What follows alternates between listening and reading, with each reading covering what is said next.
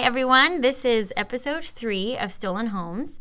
And we left off last episode at, there was 3 weeks of peace.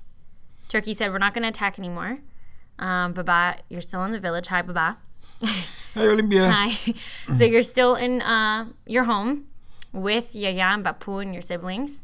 And you guys weren't super trusting, but they said, as in Turkey said, that there was going to be peace, and they were having conversations with Greece, like peace talks. And now this is August 14th. So this is where we're starting, 1974. Yeah, but during these 3 weeks between the 22nd of July 1974 and the 14th of August, there was truce. We didn't attack them, but what the Turks were doing is that they kept unloading tanks and military personnel and all kinds of weapons on the northern shores of Cyprus near Kyrenia and Lapithos and Karavas, those 3 places. Kyrenia was a small town and Lapithos, Karavas were smaller towns. Yeah. And they kept unloading things. So they were preparing for something. During the peace talks, they were doing That's that. correct. Wow. And in fact, what they had also done is that they had overrun a couple of the villages that were there during that time of truce. And people fled and came to the non-occupied parts now of Cyprus, which were the rest of the island.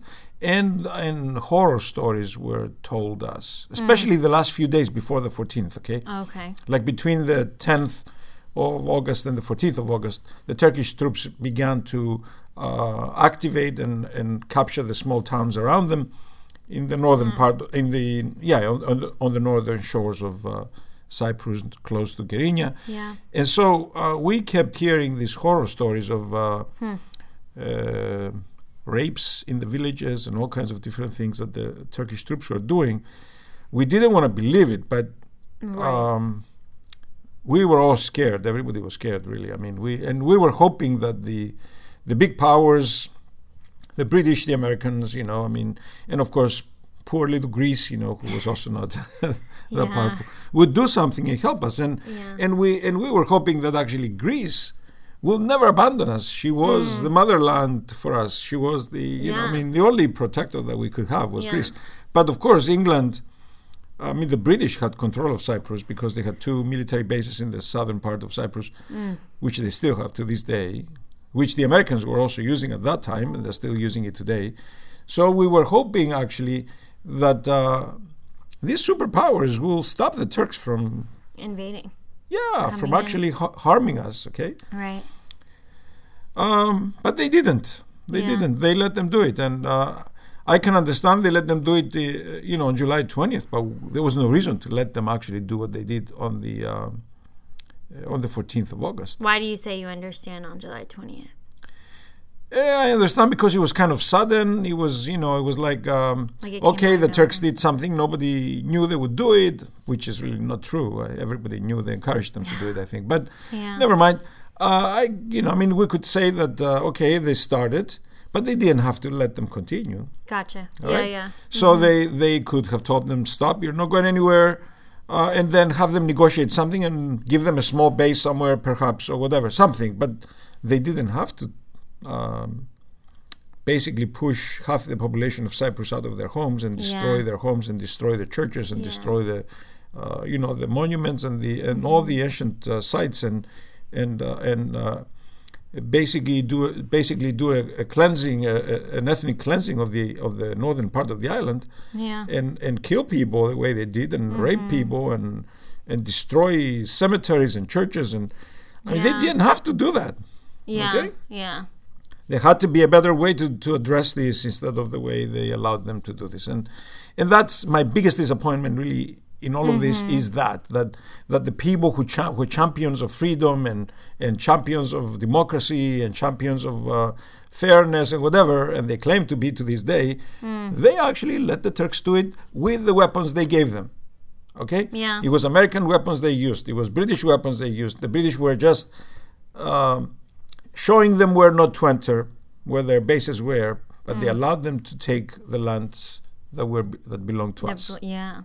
That were Okay, your and that homes. is really, I think, what really hurts me the most. And when I hear politicians speak about freedom and democracy and human rights, and Right.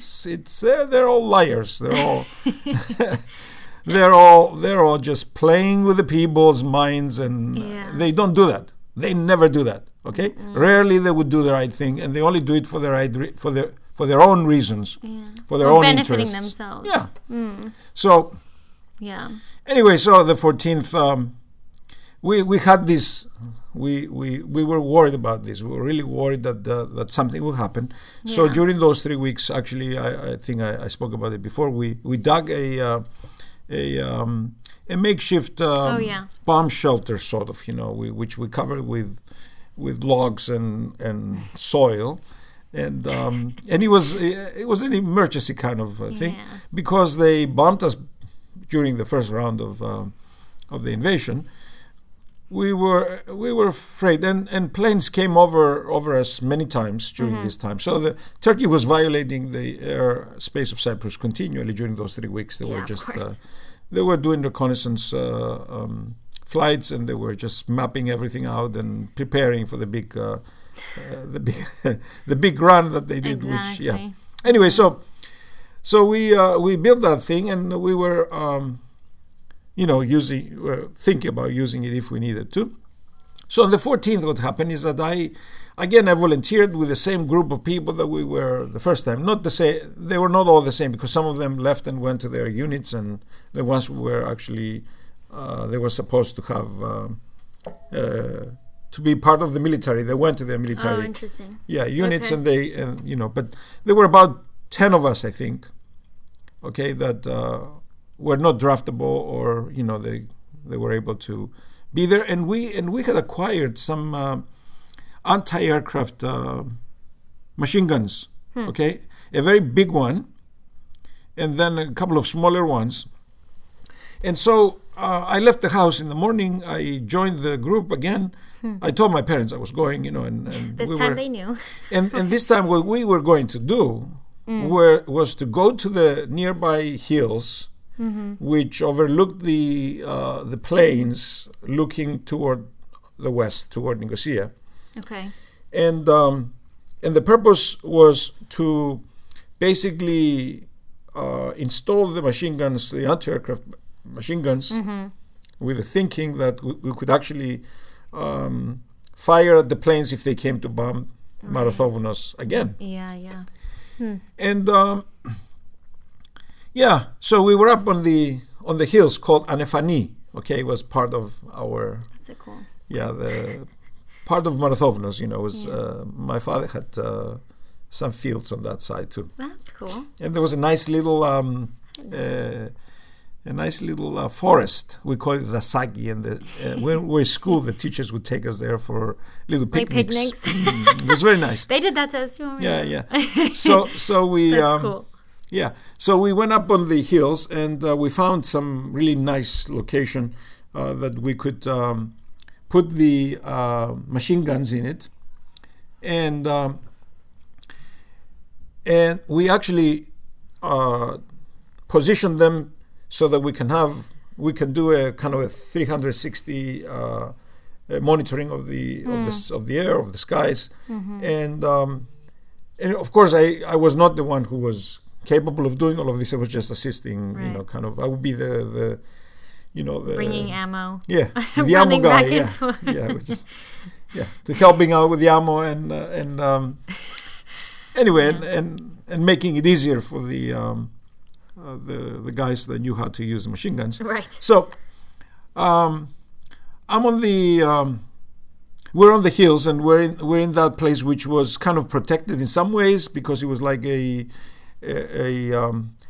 cave area where it's kind of rounded, and we were in the middle. Like sheltered almost. Yeah, almost sheltered. So if say they dropped something against our position, we would be able to be protected from the explosion, because we're lower level. Okay. Yeah. So that was the idea. It was very well positioned, and so we established our position. We sat there, and then planes will come, And they would fly over us and fly over Marathovonos, our village, but we wouldn't shoot at them. We just left them alone. Okay.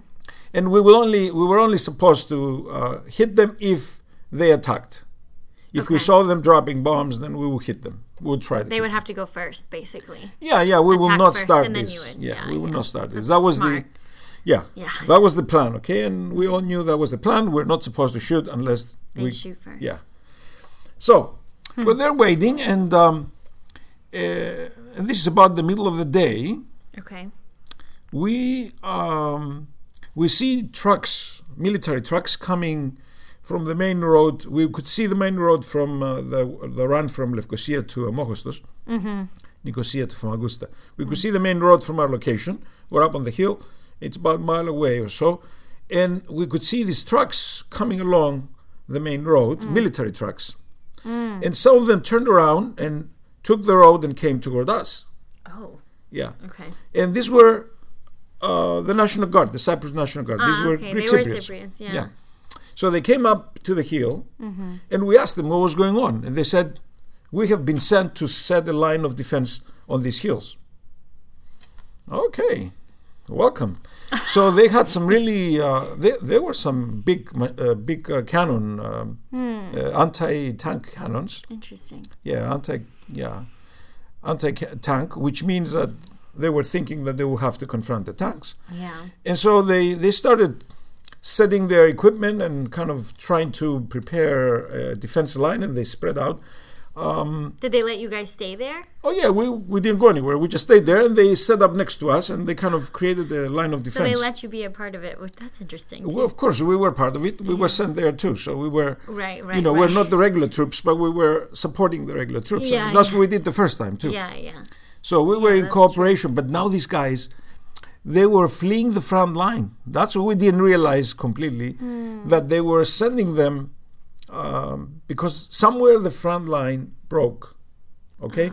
What happened was, and this is now, we didn't know exactly what was happening, so we turned the radio on, the RIK, the Cyprus radio station, the government radio station, this Greek station, and we turned it on, and they would not tell us anything.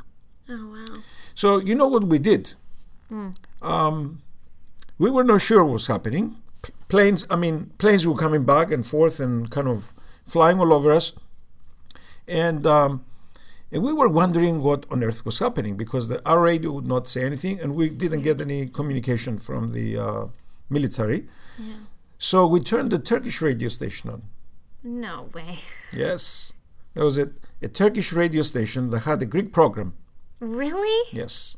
What? And we listened to them. Oh my goodness. And they told us, they were talking about what was happening. Yeah. And they were saying that the military troops had unleashed an on all fronts attack on the Greeks, and they were reclaiming the island. They would not even say how much of the island, they didn't know. So what they had done is that they defeated all our troops that were on the mountains of Pentadactylos, which were overlooking over their positions. Okay. They had hit them with planes overnight, early in the morning. As soon as the light came out, they hit them with planes, with fire from the air. They hit them with fire from the ground. They basically dissolved all of the resistance on the mountain. Oh, wow. The tanks came over the mountain and headed for Lefkosia. Oh, wow. They entered, they went around the Lefkosia was divided into Turkish and Greek. So they went around some of the troops went into the Turkish part of Lefkosia, but the tanks could not really go into the city. So what they did is they went around the city, Lefkosia, and they headed east. They split into two parts. Okay. Half of them went west toward the town of Morphou, which is on the west coast of Cyprus, and the other half started coming east toward our positions. Okay. And toward Famagusta. They wanted to go to Amochostos and capture this part of the island. So what they did was that they split into two and they were heading. Of course, this was told to us by the Turkish radio station called Bayrak. Oh, wow. That was the name of it. So Bayrak was the guy. He's also making fun of us and making fun of the Greek troops that were running away, Oh, wow. and all kinds of different things. Anyway, so Oh, man. it was really very heartbreaking That's to hear that. interesting. Yeah.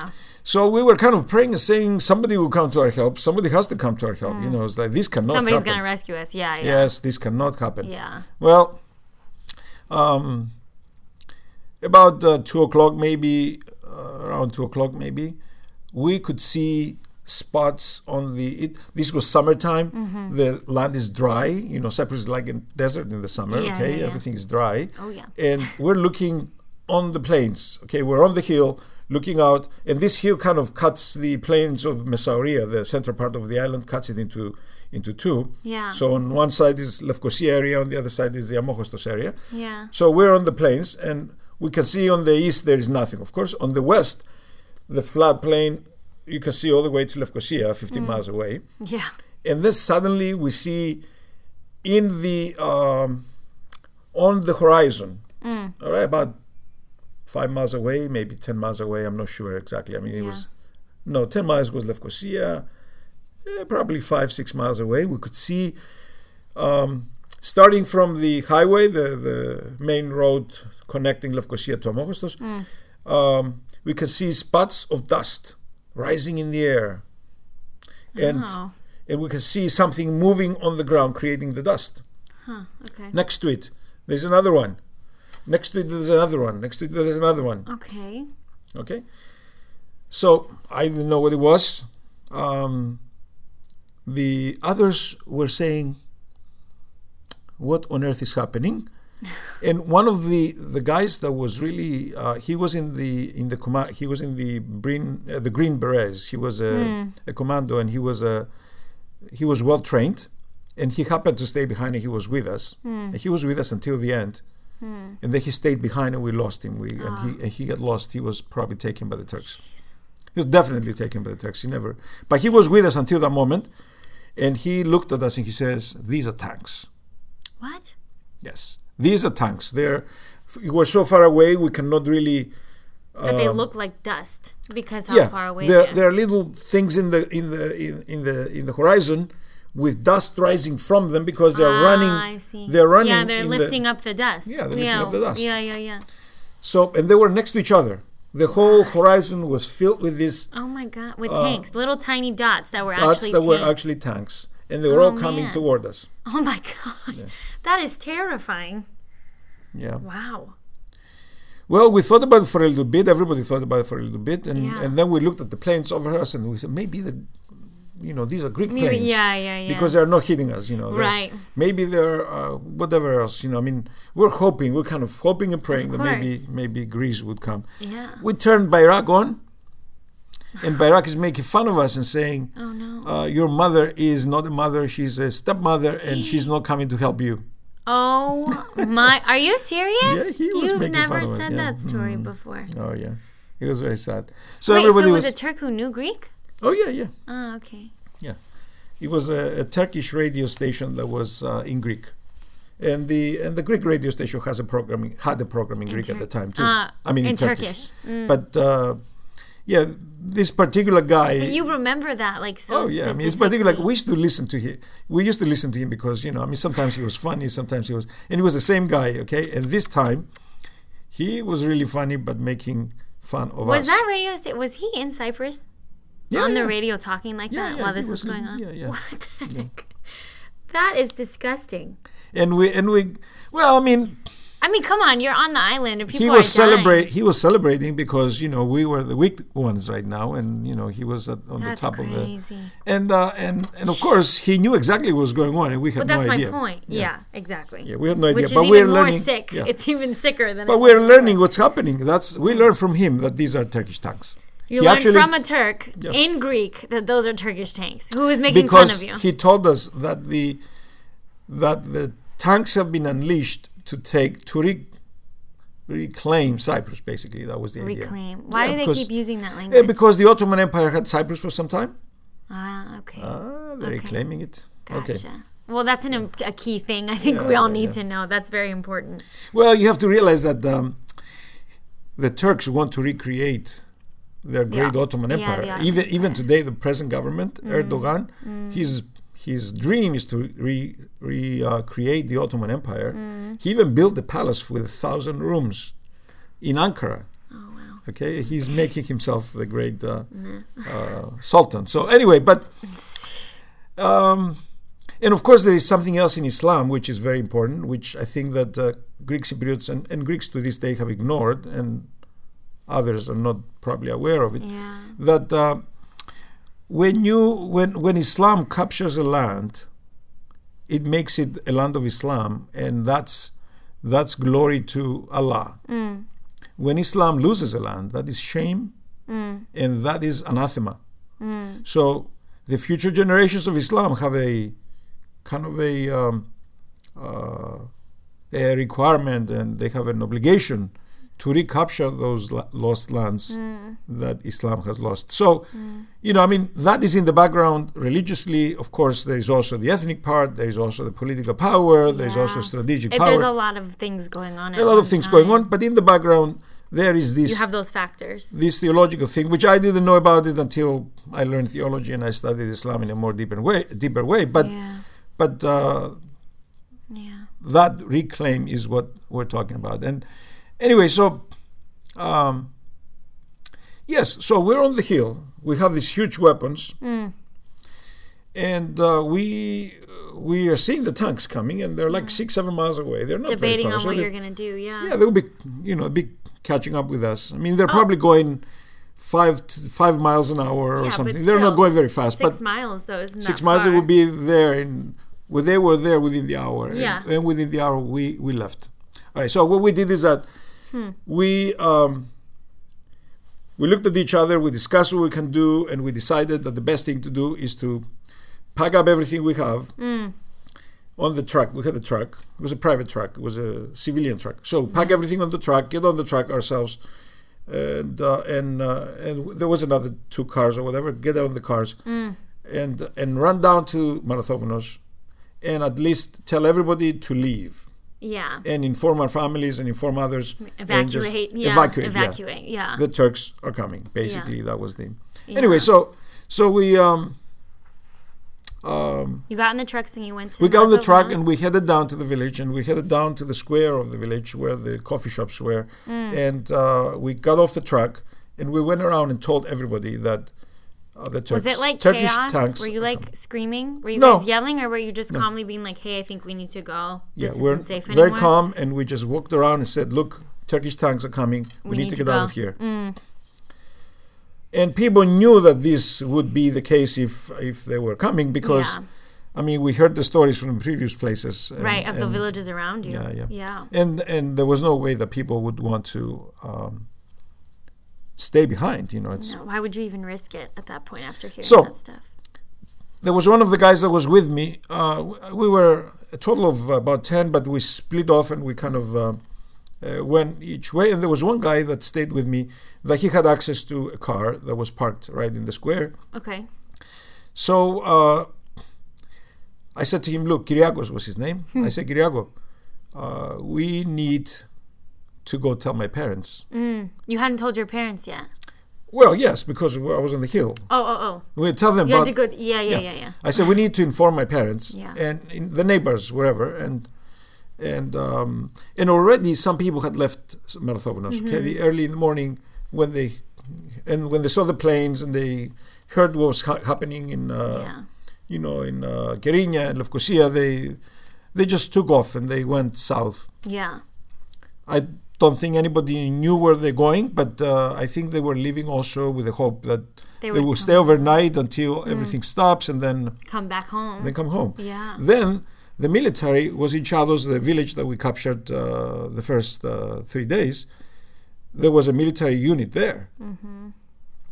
So that military unit was still there. But somehow they got the message as well. So by the time I went to the house and by the time we exited the village, the military unit was also leaving. Everybody was leaving. Oh, wow. Yeah. They packed everything and they just head south. Do you remember when you told Yaya and Bapu about it? Yes. So what we did is that we got in the car. The other guy drove. He had a license, a driving license. I didn't. Yeah. So who cared about the driving license I at was this gonna- point. But yeah, that doesn't you know, even I was not the driver. I didn't Yeah, know how yeah. to drive. So we got in the car. He drove to our house, and I went inside. I went through the doors, the big doors where my grandfather used to live, and walked into the yard immediately as you enter. And I started, calling them. I said, "Papa, Mama, We need to go. where are you? Where are you?" And for like 2 or 3 minutes, I was going around and there's nobody there. Oh, weird. So I said to myself, they must have left. But I said, No. I need to make sure. I cannot leave like that. I went throughout the house and I couldn't find them. I came out into the yard and then it occurred to me that we had The little shelter. the little shelter. And it occurred to me that we were, when we building the shelter and when we were discussing the use of the shelter, we said that if any time planes come over us, we we're will gonna go in the shelter. seek refuge in the shelter, protection. And That's a good so idea. there was a wall and a door between where the shelter in the further back of the yard, the other yard, another yard. So I went through the door and I called them and I said, "Papa, Mama, where are you?" It's and so they answered from the shelter. Okay, good. There they I said, were. "Please come out." Aw, yeah. So Was Thea Varvara there too? yes, it was Papu and Yaya and Thea Varvara and Theo Stelios. But Theo Theodoros was. Theo Theodoros was in the military, serving officially, doing Was his. he on the front line? He was on the front line in Amokostos. So what they did that day, they also packed everything and left Amokostos. They asked them to leave. But you didn't really know if he But was we didn't okay, know. like what was going on necessarily with him specifically. Oh, we had no idea all of where this. he was at the time, on what he was doing. And this or- was this is the older brother, in case anybody forgot. yeah, my older brother, Theodoros. Yeah. Now, I talked to Stelios today, and I was telling him that we're doing this podcast, and I Wow. asked him, where were you when I was in Jados, when I was in the front line, on the front line in Jados? On episode 2 when we talked about Yeah, it. yeah. During the first 3 days of the... Okay, yeah, where was he? Well, he reminded me that he was actually bringing food and water to us. What? Yes. Oh, wow. He was one of the youngsters that were kind of brought together to create a team to supply us with food and water. How old was he? He couldn't remember that I was in that group. Or Well, you didn't remember he was in And that I- group, yeah. so. But how old was Theostelio 15. He was about 15. then? Yeah, you're only 4 So years. yeah, so I asked him today. I said, "Where were you?" And he says, my I remember." He says, "When they shelled us, the one moment that they shelled us, I was around the cemetery, and I had just delivered food and water to the our people that were, the military people that were on the front line in Jados." Yeah. And I said, "I was part of that." He says, "Yes, you were." Oh my gosh. So- Wow. So we Okay. finally solved that problem. Anyway, so now That this is the mystery. 14th of August, and they're in the shelter, and I arrive, and I call them out, and my father comes out, and I went to my father immediately, and I said in a very calm voice, and I said, "Papa, let's get out of here. The Turks are coming." Okay. What was his He reaction? says, "How do you know?" I said, "Well, we saw the tanks." Yeah. He says, "Where?" I says, "They're coming from the direction of Lefkosia, and we were on Anefani, on the hills, and we saw them. They're lined up." I said, Coming straight for coming us. straight for us. Yeah. And not, in addition to that, this is the other interesting thing, is that as we drove down from the hills in the truck, I was in the back of the truck, in the open flat base of the truck, with the weapons that we had, Yeah. along with the others, and a couple of people in the front driving. Yeah. And we were coming down, and as we passed the school, which was in the west part of the village, there are explosions around us. Oh, wow. They are shelling us from, I don't know which direction, probably from Jados. From the airplanes, you think, up above? Not from the planes. They were not from planes, because there was a time when the planes were not there at that weren't moment. present. But they were shelling us with, it was either the tanks shooting from that direction. Possible. Yeah. That's very possible. And these, we were just going down like at about 35 miles an hour down the road, and explosions on the right and explosions on the left, and we're So is just it running right shaking through. you guys? Because that must Well, have been... that of course unsettled us, and Of course. and that's why we were sure now Yeah. that we were in danger. Yes. Yeah. Okay? For sure. So this was not something to take lightly. Yeah. So that's why we told everybody, and we told them they were shelling us. So I told my father too. I said, not only I saw the tanks coming and they're all lined up, but they were also shelling us as we came down from the hills, and actively attacking. And immediately he says, "Let me grab my shotgun." He had his shotgun in the back. And then he went back and called my mother out and the kids from the shelter. Yeah. They came out, and I said to my mother, "Take whatever valuable you might have immediately. Like if you have any cash or anything at home, take it with you because we're leaving." Yeah. Yeah. And she took a jar of water so that we can have water. It was summertime. It was hot, and she took and did she bring any food or anything? Did anybody grab food? No. Okay. No, there was no food. We didn't take any food at all. Yeah, but you brought water. But she took water. Mm-hmm. And then we all kind of got together in the yard, in the middle yard of the village, of the house, and then we exited toward the car. Mm-hmm. And then she locked the doors and took the keys and put her in the pocket. Yeah. Yeah. And she brought them, and she had them for years. Oh, really? Yeah, she had them when we were growing up in a... Yeah. Oh, wow. Yeah, she locked the doors. I bet you all of the families did that with the idea of like, oh, we'll go back someday.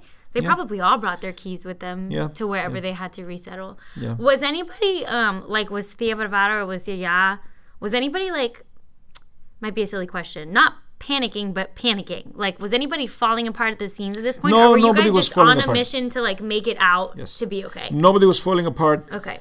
Everybody was very calm. I mean, as I said, unsettled and not knowing exactly what was happening. Your adrenaline is rushing. Yeah. But you're not no one was Nobody was crying. Nobody was falling apart. Nobody was fainting. Nothing. It was like, let's go. Okay, let's get in this car and let's go. Yeah. And as we went down the street, we called the neighbors, and a woman with her child came and packed herself into this car too.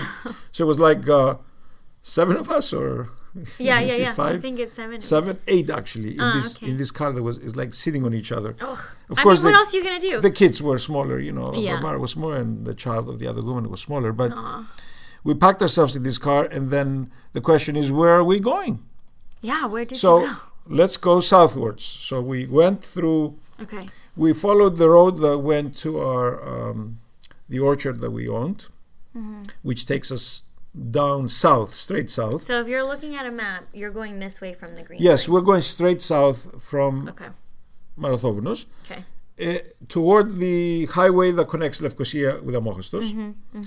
And as we exit, as we're moving in that direction, we encounter the troops from Jados, our troops, your own troops that were based on Jados during these 3 weeks, that entered Jados, the Turkish village, during the first attack that we entered their base, the military base there. Okay. And they're also leaving. So that was confirmation for us that we had to go. That this was a good decision. Yes, it was a good decision because we knew if the military were leaving, they were asked to leave. Therefore, they knew that there was no resistance they can put up. Yeah. And so by this time, our radio station started giving us some faint idea of what was happening without telling us exactly what was happening. They were saying that our troops are retreating. Yeah. That was all they were saying? Yes. The troops are retreating very smoothly. Really? The troops are retreating very smoothly. Wow. Which was telling us that they were not putting up a defense. I wonder why they didn't even have the radio working for you guys to know what was going on before, though. Well, the radio was working. It's just they didn't want to tell us. They didn't want to spread panic among people. They didn't want to say to people, leave your homes. They never did that. They never said anything like that. Interesting. But they were giving us the hints that the troops were retreating, and then we need to figure out what to do. Gotcha. And we got the message. We just got out. Very few people stayed behind. Mm-hmm. Some people did in Marathovonos, for example. They were arrested and they were kept. Really? Yes, and they were and some of the women were molested actually. But anyway, and then we learned what happened to the church, and we learned what happened to the icons from that. Because what they did is that they eventually the troops entered. They didn't enter that. The troops did not enter that night. Okay. But they bombed the village that night. They shelled it. The tanks shelled it. They attacked it from every direction that they could. And the people who stayed behind, about 70 people maybe, out of 2,500 people. Yeah. Okay. The 70 that stayed behind, they saw the Turkish troops coming in the next day on the 15th, and they told us, and when they were released, they told us a story. None of those died. They were not killed. Interesting. But we lost the young man that was the commando, that he was a... Yeah. And we suspect that he must have gone and tried to... there were two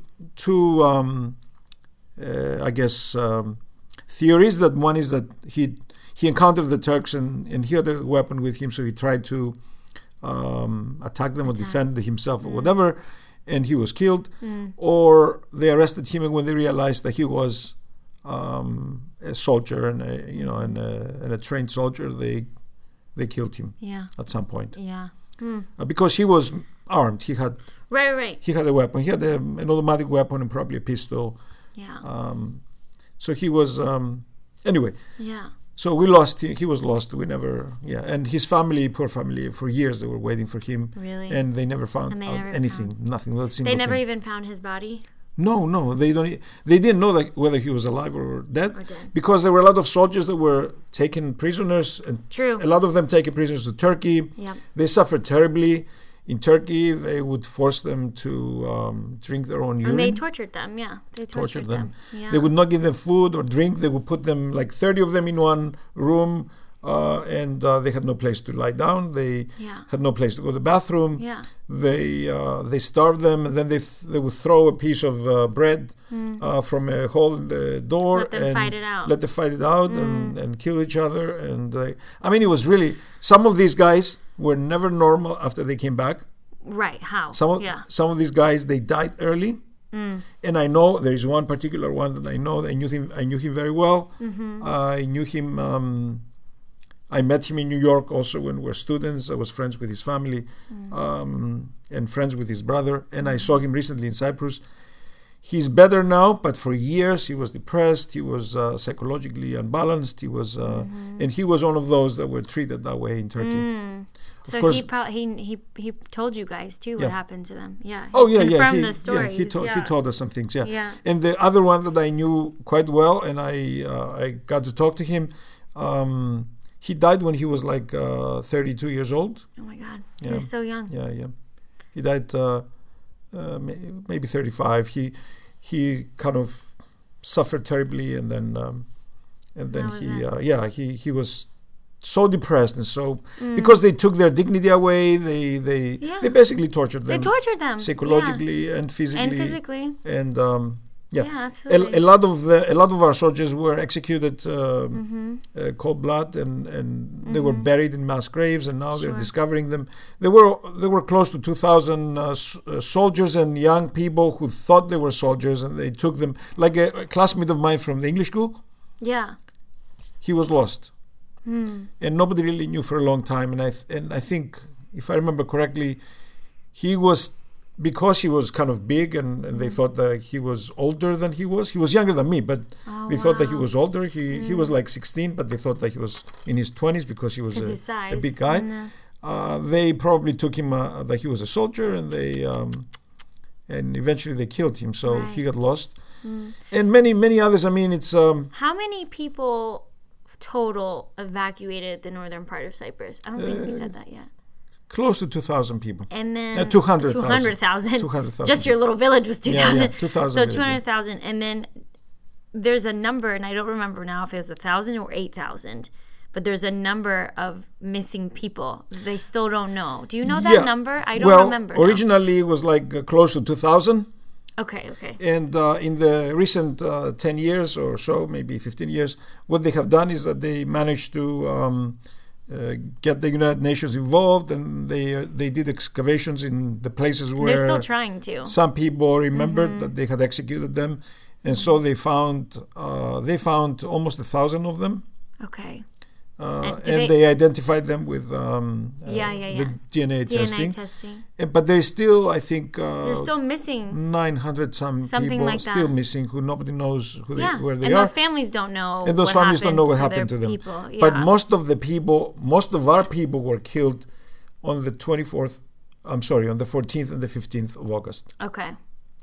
Most of our young people, mostly soldiers. Yeah. And other youngsters that they were taken for soldiers, or they just, they arrested them, because they arrested all the men if they found them, and they killed whomever they thought was a danger or was they suspected them of being. Sure. Yeah.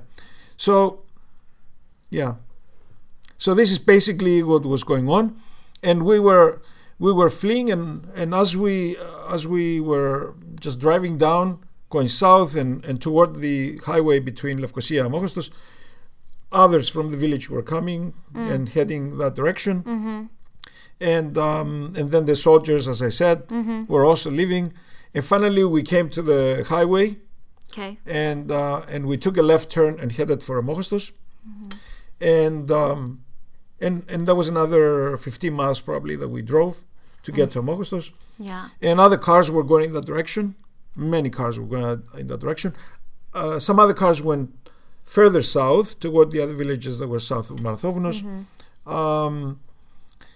And there were, from what I learned later, there were Turkish tanks on that side too. So a lot of those were captured or pushed to go further south. Yeah. Anyway, so we headed for Amoghostos, and while we're driving toward Amoghostos, planes are flying over us. But we didn't stop. We figured if they wanted to kill us, they could kill us any time. So right. Just keep going, okay? Jeez. Yeah. So we kept going, and we reached the outskirts of Amoghostos, Famagusta, and we decided to take a right turn and go around the city and head for wherever in that direction, because we could see from where we're driving that planes were basically diving right over the harbor of Amoghostos and dropping bombs. Oh, okay. And this was continually happening while we're driving. We could see that as we get closer and closer. And then as we took a right turn and went south, bypassing Amoghostos, and we could still see the planes diving down and coming up. And then you could hear explosions. You could see smoke coming out. And, it was like we knew that they were bombing probably the harbor and other things. And later we found out that they bombed hotels. They bombed other places on the coast, okay? And there were many people got killed. The beautiful coast. Yeah. Like, ugh. The most beautiful coast of Cyprus. Coast. Yeah. Oh my gosh. Yeah, those hotels are still standing, broken, and to this day. It's a ghost town. Yeah, and Amoghostos is a ghost town. Yeah. Famagusta is a ghost town. Yeah. And the Turks are playing games with it, and they're trying to get us to agree to certain things so that they can give us Amoghostos, and then they're not going to give it to us, and then they've done it 10 times probably since. I remember in the 45 years that they're kind of playing Amoghostos as a well, they're like card. hanging it, yeah. Hanging it as a carrot and saying, give us all of these things and then we'll give you Amoghostos. And then every time the things they ask for are more and more. So over the years, the carrot gets smaller. Yeah. And the deal got bigger. And the things that they want get bigger and bigger. Yeah. Anyway, so that's another story. Yeah. So we're driving west of Amoghostos, going south and bypassing it, and we head for the Rinia. We go right through the Rinia. Okay. And we keep going, and we reach Paralimni. Okay. We enter Paralimni. We drive right through Paralimni. Jeez. And we ended up on the southern part of Paralimni. And there was a school there, the third public school, the Trito Dimotiko, third public school, just elementary school, the third elementary school. Okay. And the driver says, you know what, let's rest here, okay? Let's just, yeah. So we went there are no planes coming. We passed the bombing of Famagusta. We are, kind of, let's take a breathing, breath. Breather, Yeah, breather. Yeah. And he drives into the courtyard of the school, and this is now the 14th of August. He drives into the courtyard. It's the same day, yeah. We come out. We'll be driving for almost an hour right now, or probably an hour. Yeah. And it is a very it's probably small around island. 4 o'clock in the afternoon. Yeah. And we're all kind of stiff in the sitting on each other. So we come out. I forgot there were like 8 of you in this small car. Yeah. We come out. We walk around, and then. Were there other people there? No, we were the first ones to arrive. Oh, okay. Yeah. It was still early. Yeah. Still early. And what happened is that I knew somebody that was with me in the group that was with me on the front line in Chados. I knew his name, so I went around, I asked, and I found his house. Oh my gosh. Yeah. I told him that we were running. He stood in the door with his wife. He never invited us in. Oh. He never... He never gave you food. He never gave gave us anything. He never offered anything. He just stood in the door and didn't even invite us in. So after we said, we're here. We're in the third. Oh my God. The third elementary school. He closed the door. We left. Oh my. And we said, "What are we gonna do?" Oh my God. Yeah. No refuge. He was the guy who was the Bren man on our team. The guy who was holding the Bren gun, the Bren machine gun. Ah, okay. Yeah. But I was supplying him with. You were giving him ammo and stuff. Yeah. He wouldn't even give you water. Yeah, I mean, I didn't ask for anything. I just said. You told them we've escaped, like we've left that's now. it. We're left with nothing, And oh my God. And we said that. That's heartbreaking. We saw the tanks. We saw the Turks. And it's just like, okay, goodbye. What? So we left and went back. So I don't know exactly how another older man came. Okay. And was he nicer? And brought us. He was very nice. Okay, he saw us walking around. I don't know exactly how he discovered that we're there. Aww. He came with a bag and he had bread in it, and he had halloumi cheese in it, and he had tomatoes and cucumbers, whatever. So he gave it to us, and we were so hungry. Oh God! Of course. Okay, we ate. Okay. So that's our first meal. Halloumi, tomato, cucumber bread. As refugees. Oh, wow. First meal as refugees. So anyway, so within a couple of hours, more people are coming. Okay. Now, the Carpasia district, the peninsula of Carpasia is emptying out, basically. And a lot of people are leaving from the villages in Carpasia. Coming towards you guys, like where you guys are. Yeah, because they got the same message. They saw the tanks. Yes. The tanks kind of continued from Chados all the way to Amojostos, basically. Yeah. Mm-hmm. And basically what happened is that the people were warned at some point and started leaving. And so we started getting the wave of refugees that were coming in this direction. Wow. And there were cars, private cars, and there was a truck full of people. A big truck full of people. In the back base, what do you call it? Yeah. I can't think of the word either. So where you put the car going, the truck, it was full of people. So, so first we thought, as the night was coming, I mean, there were hundreds of people that came, hundreds of people. They kept coming until it was dark, and finally there was nobody else coming, and the school, the gym of the school, we found the exercise mats, and we just kind of laid them all over the place. Oh my God. But there were so many people that it was hard to get people to have a place to sleep. Yeah. So people took turns and they lied down a little bit, and after I was so exhausted from everything, and I was so emotionally exhausted, and I could not really lie down. I could not stand the noise that everybody was kind of making. So I just left and went outside and laid against the wall outside to keep my back kind of supported, and I stayed like that throughout the night. So you never went back inside? I never went back inside. I mean, there was no reason to be inside. You needed some So in the morning, quiet time. Yeah. Yeah. In the morning, the driver that brought us there Yeah. and the woman with the child, our neighbor, Yeah. they needed to find their families. Oh yeah. Yeah.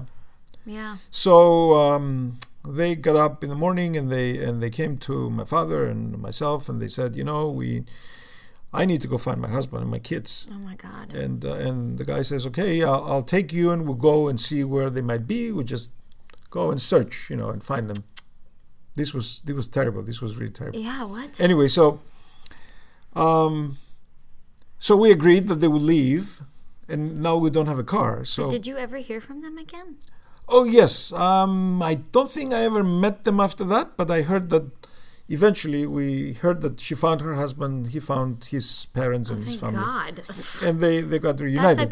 That's good. Yeah. Okay. So we learned that they were okay. Okay, good. But for days we didn't know what happened. And Right, yeah, it of took course us- it not. took How are us- you going to know? Yeah, it took us Yeah. many days to figure it out Yeah, yeah. and to find out what happened to them. But Right. but I, we were sure they will, Eventually. eventually reconnect with their relatives. So, So you didn't have a car because you left So to we go didn't have a help her car. search. Yeah. yeah, so this is the 15th now of August, and we have no place to go, and there's no way that we're going to stay in that school. No. Okay. Because there is no, Right. there's nothing to do in the There's school. nothing and there's there no, for you there's anyway. nothing there. But for that night, that school was our home, and that Yeah. school was a shelter for us, and, Yeah. and that was good. So, at some point, probably later in the morning, the driver with the truck that brought those people Yeah. decided that he wants to take them further south to Ayia Napa. Okay, this is Paralimni. Ayia Napa is south of Paralimni. So, and that's by the coast. That's by the most southeastern coast of Cyprus. Okay, right at the edge is Ayia Napa. So, and at that time, Ayia Napa was a small village of about 300 families. They were mostly farmers and Fishermen. ship fishermen. And but the coast was very beautiful, and It still there was a is. small It's still so Yeah. pretty. and there was a small harbor for the fishermen, Limanagi. yeah, yeah. And, it's a very quaint place. It's a very beautiful, quaint place. Yeah. And we didn't know where in Ayia Napa we will end up. We had no idea, but the driver did, because he was from the same village as the owner of a new hotel that was being built, Nisi Beach. Yeah. Okay. Yeah. Classic Nisi Beach. So and some of the people on the truck were related to the owner. Oh, wow. Okay, but the hotel was unfinished. So Yeah. anyway, so It was just concrete, cement. it was all cement. Yeah. Okay, but there were some bungalows, just private kind of things on the On the sand. on the sand. Yeah, yeah. And there was like a restaurant right on the water Yeah. with a kitchen and But the one that I went to, I'm just kidding. It's probably not the same one I went to. yes, the one that we It always is go the to. same when one? we- yeah, yeah. Oh, okay. See? yeah, yeah, it's the same restaurant. Yeah, yeah. Oh my God, Yeah, that's yeah. the same place. That's crazy. And the chef of that restaurant was related to these people too, and related to the owner. Yeah. The owner was in Greece, had been in Greece for many years. Yeah. Anyways, so to make the long story short, we having nowhere else to go and having no place to call home and having no destination that we could actually ask for, And you had never visited Ayia Napa before. never. Yeah. So Totally new to we you. get on the truck. Yeah. It was a small conversation with my father and my mother, and we all got on the truck and we went with these people wherever they take us. Okay. Risk takers. Yeah, for because real. the others who were not with the truck, they had their own cars Gotcha. Okay. or other vehicles. I don't know what they had, but Yeah. those on the truck were all dependent on the truck driver. I see. So we all got on the truck, and we all headed for Ayia Napa Straight for Nisi Beach. and straight for Nisi Beach. We had no idea. I did not know exactly. Nobody really Yeah. from us. No one knew about Nisi Beach or anything about it. Yeah. So we got on the truck and we went right through Ayia Napa. We saw the old monastery, went around it, and took the road to Nisi Beach. It was a very narrow road in those days. There was hardly anything there. There was nothing there except the monastery in the center and a few homes of the villagers. Yeah.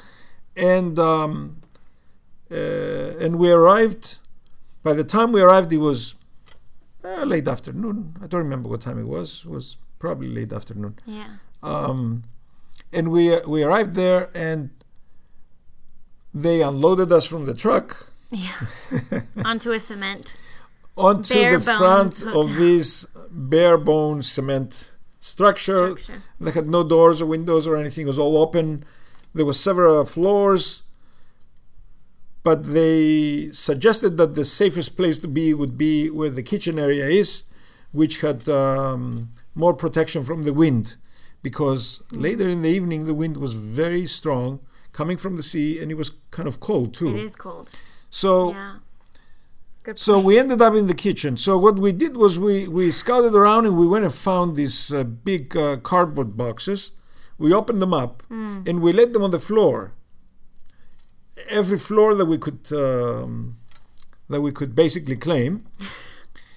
And some of the relatives of the owners of the hotel, I think what they did is that they put them in bungalows. Like the mother and father of the owner or something, people like that. And we didn't know who they were, and we had no idea at the time. But they put them in the bungalows, and the rest of us, probably 50, 60 people. Have I met these people? Have I met the owners? Probably not. Okay. Yeah. So I don't know that particular family that like had that experience with you, or do I? No, you don't know them. I don't think you know I them. don't think I Even ever if you met met them, them. you really didn't know who they were. Yeah. Anyway, so what we did was we basically those 40, 50, 60 people, whoever it was, that we ended up without a place to stay. We ended up in the kitchen area. We put down the cardboard boxes. We figure out each family takes a little corner, and with a limited space. And again, we would take turns at night sleeping because there wasn't enough. On the cardboard. Yeah, on the cardboard. Yeah, Box. because there was enough space. On the concrete. Yes. Cardboard on concrete. Cardboard on concrete. That's horrible. With open doors, the wind blowing. Yeah. But we were protected from the wind because we found the places where there were no doors connecting with the wind and kind of. Okay. And that was the 15th of August. Okay. We slept in the Air Finish Hotel. Oh my God. I do remember you telling me that specific one with the cardboard. I do remember that. But I didn't know it was in the kitchen, like in the area that maybe I have seen growing up. Yeah. That's crazy. Yeah. So visiting there, did that ever like disturb you? When we would go visit as kids, did it ever or you were just like, that's a part of my life that existed? Part of my life. The interesting thing is that Stelios went on later and became a chef and came back and worked at Nice Beach. He worked in that kitchen. Are you serious? Where we slept that night. Oh my God. So during this time, on the 15th, Theodoros was still, we don't know, he was fighting, like he was in the front lines, most likely. We still don't know what happened. Yeah, we had no idea where he was at that point. So really it was just all of you except Theodoros. Yes, at that point. Yes. Okay. Yeah. And for the next few nights we would sleep there. Okay. Yeah. That's where we slept. Yeah. There was no other place for us to go. We didn't have a vehicle, so we couldn't go anywhere. Yeah. What did you eat? Yes. What did we eat? That's a good question. The chef that was related to the owners was there. He was a chef trained in England, and he had some supplies in the kitchen. Oh, okay. Yeah. Okay. But for the first 3 days, he wouldn't do anything. He wouldn't do much for us. Maybe for the first 2 days, he wouldn't do anything for us. So we would.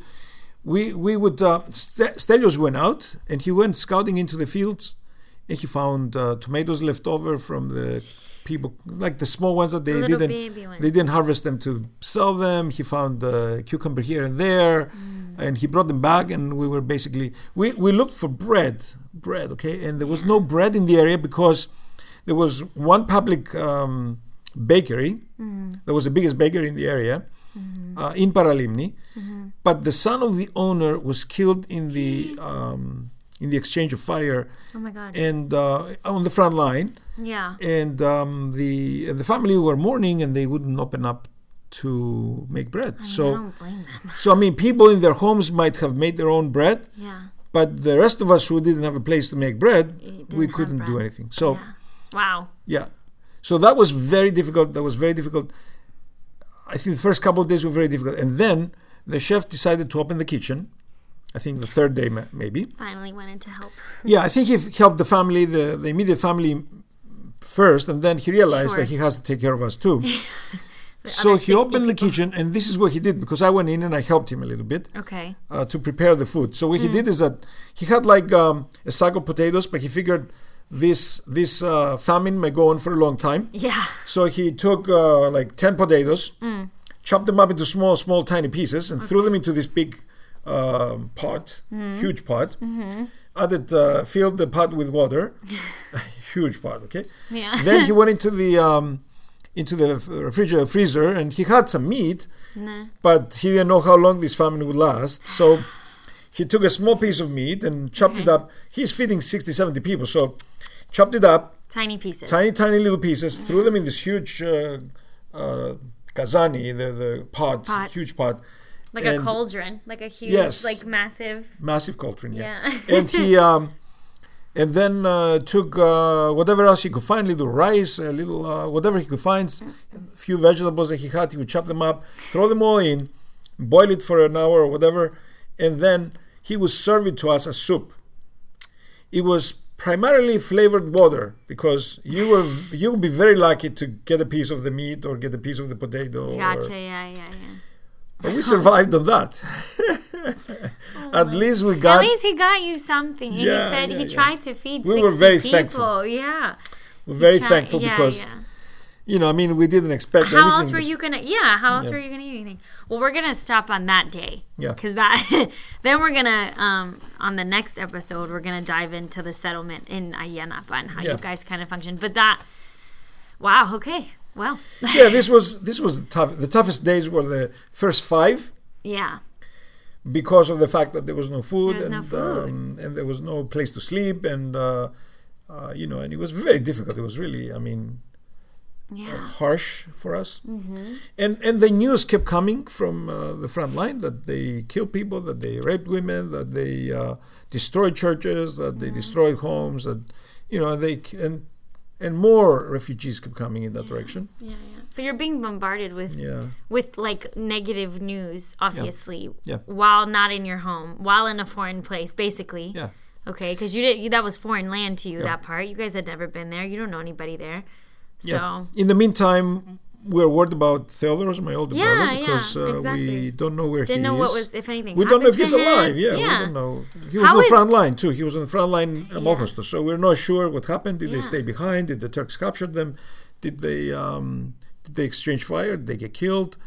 It was really very difficult for my parents, especially. I was going to ask you, did anybody, like even Yaya and Bapu, did they ever have a moment of breaking, or were they we're just going to keep doing what we're doing? Was there a moment where maybe Tia Varvara or Theostelio or anybody was had fallen apart at that point, or were you guys kind of level-headed at that point, trying to just make it through? I think we're trying to make it through, and we were all a bit depressed about this, and we're all kind of unsure about the future. Right. It's... You don't know what's going to happen. Yeah, I have no idea what's going to happen tomorrow. You don't even know what's going to happen today.